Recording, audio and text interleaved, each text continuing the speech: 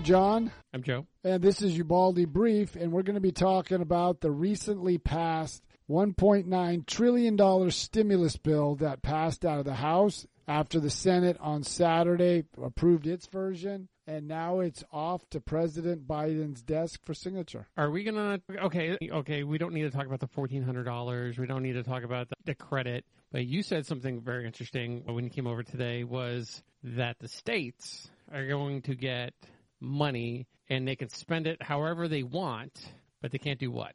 They cannot do a tax cut. Okay, so they can't take, so if they're paying, say, 7% tax, they can't lower it. Nope, they can spend all their money any way they want, but they cannot do a tax cut for their state. But how does that benefit their state? I don't that's what I don't understand. Well, the one thing is, I don't know how it's constitutional either, because the federal government's dictating to the states how they do their own state tax policy. We're under a different presidency, so yeah, but there's still I can see that's going to be going through litigation and get to the Supreme Court. Yeah. I just don't see how they do it.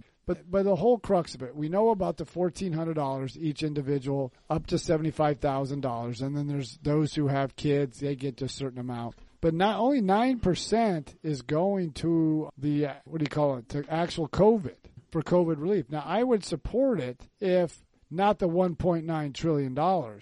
I would support, and just like Larry Summers, he was a senior economic advisor for Bill Clinton, and he was a senior economic advisor to Barack Obama, and he said it's too big and it's not needed. He says, I would support money going to the vaccination, get more vaccines out there, money going toward fixing the logistics to make sure it gets to all Americans. But all this other spending is detriment to the economy, because in the third quarter of 2020, the GDP jumped to 33%. And then in the fourth quarter, it rose 4%. Okay. So the economy is improving. Put in this infusion of money, and what Larry Summers is afraid of, and I know Wall Street today said that inflation's kind of being held back, it's in check. They're afraid of rising prices. You're seeing automobile prices go up. You're seeing some food prices go up. But the biggest one you're seeing is energy.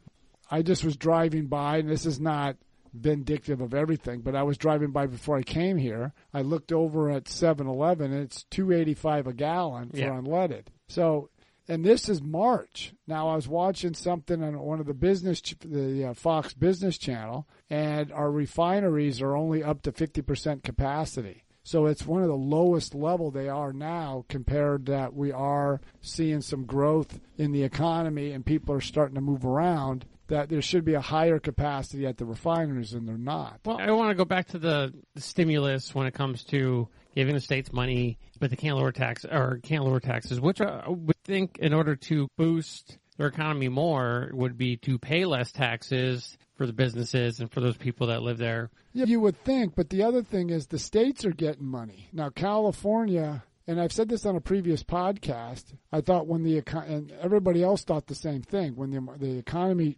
crashed, California would be hit the hardest, but the top 1% who pay about half of all taxes in California, they're able to work from home. So they're sitting on almost a $17 to $20 billion surplus. Mm-hmm. So why are they getting extra money? And then in the stimulus, the pensions are getting, the union pensions are getting an infusion of cash. These are pensions that were grossly mismanaged by their union masters, and now they're getting a bailout. So I just think right now it's like a sugar high. Everybody's euphoric. Oh, we got this. Yeah. But that sugar high comes down, it's going to be a crash. And it is, because Dan Crenshaw, a congressman, I think. From Texas. Yeah, from Texas. He had a little YouTube video of maybe explaining it. Two guys sitting down, and it's almost like if I were to give you money, or no, if it's like, John, hey, why don't you give me $5,000? And you're like, okay, why am I giving you $5,000? Well, just give me $5,000 because I'm going to make everything better. And then, but I'm going to give you money back too. And then he's like, okay, you give me $5,000, I'll give you $1,400, and call it even. But what they're not considering, or maybe what the tax. Okay, what the people aren't understanding is that in order to get that money back, they have to take it out of us in taxes. It's taxes, or what they do is they just deficit spend. Yes. Now, the other thing is I talked to a friend of mine in California. She's older than me, and she's on unemployment. They dropped the federal unemployment to $300 a month, I think, through September.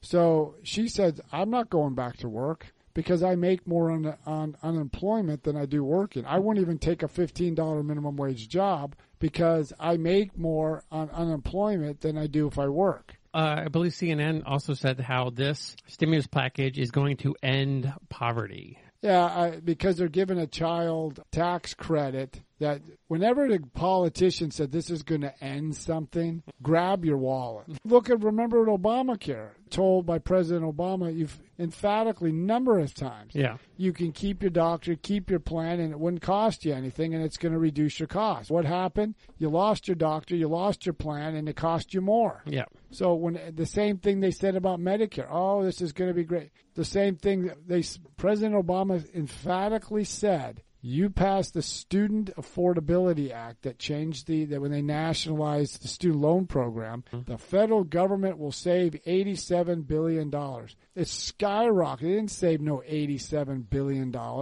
Now, is there an incentive behind this? Will this stimulus bill or will this stimulus package that they're passing, or once Biden signs it, is it going to get teachers back into schools? Well, that's the other thing. There's extra money. There's billions of extra money for the schools. Okay. But the schools already received, between all the previous stimulus spending, over $100 billion. And they still haven't spent it yet. And a lot of it hasn't been spent. This is through all the stimulus. I'm not sure about the schools, but the schools were given billions of dollars. Yeah. Okay, but they're not open. So, and I believe you said somewhere about $800 billion. No, that's the federal, that's the state, local, and federal government's funding for all education. Public education in America is up to almost about $750 to $800 billion. And now they're getting another $100 billion. Now they're getting more. And then if they look at it, this is what people should be outraged. Let's look at these school districts, and let's look at the quality of education in the states. And I know I've said this, and will continue to say this. If everybody's all about Black Lives Matter, we got to help minority children, why do 70% of minority children, Black and Hispanic kids, are deficient at grade level in math and English? And then you look at, like, Baltimore. There was a story that came out about a woman whose son was about ready to graduate, and then they found out that they're going to have him repeat not just the 12th grade, but all the way back to the 9th grade, because he only passed 3 classes in his whole 3 or 4 years of school. I'm sorry, wait. Okay, he's about to graduate, and they want him to go back to being a freshman. Correct, because he only passed 3 classes in his 4-year period. Okay, hold on. But whose fault is that? Yeah, that goes back to the administration and the parent. Now, the other thing is this. He was listed at the top 50% of his classmates. And now if you look at the city of Baltimore, 70% of those children, Black and Hispanics, can't do math or English to grade level. They have the 3rd highest per pupil spending. They're about $2 billion in debt. The CEO of their school district, she makes $250,000. Has anybody asked her about any of this stuff? Yeah. No. So why don't you go ahead and tell them where to get it, or how to? Why don't you go ahead and tell them where they can find us, John? Find us at ubaldireports@gmail.com. That's ubaldireports@gmail.com. Or you can go to Facebook, Instagram, or Twitter and type in Ubaldi Reports. If you go to Facebook, you can go to Ubaldi Reports group and check us out on Facebook. And incidentally, just to let everybody know, come around April 3rd and around April 8th, we're going to do a pre-launch to go live stream this podcast. And then on about the 8th, we're going to do it officially. We're just going to do a pre-launch. We'll discuss who we are, Joe and myself. Joe is a retired Marine. I am a retired Marine. Both of us saw combat in Iraq and Afghanistan. And just for our listeners' sake, this podcast is now being hosted on the Heroes Media Group. It's a veteran-owned company that highlights the military and first responders, police and fire. So our podcast is there. So we're starting to get out and make some noise. Yeah, and let's also throw out there, so we're going to be starting a Patreon in April. So if you would like to contribute or be a part of that way we will also be giving you an extra show. It would be the Ubaldi Reports Declassified. I like that. I like that name. Yeah. And it should be a little bit more of an uncensored. You're going to get a raw, maybe a bit of more of an emotional opinion. Our true feelings on a lot of these issues. Yes. Keep on listening, and we will talk to you soon. Keep listening to Ubaldi Reports, and this one is Ubaldi Brief.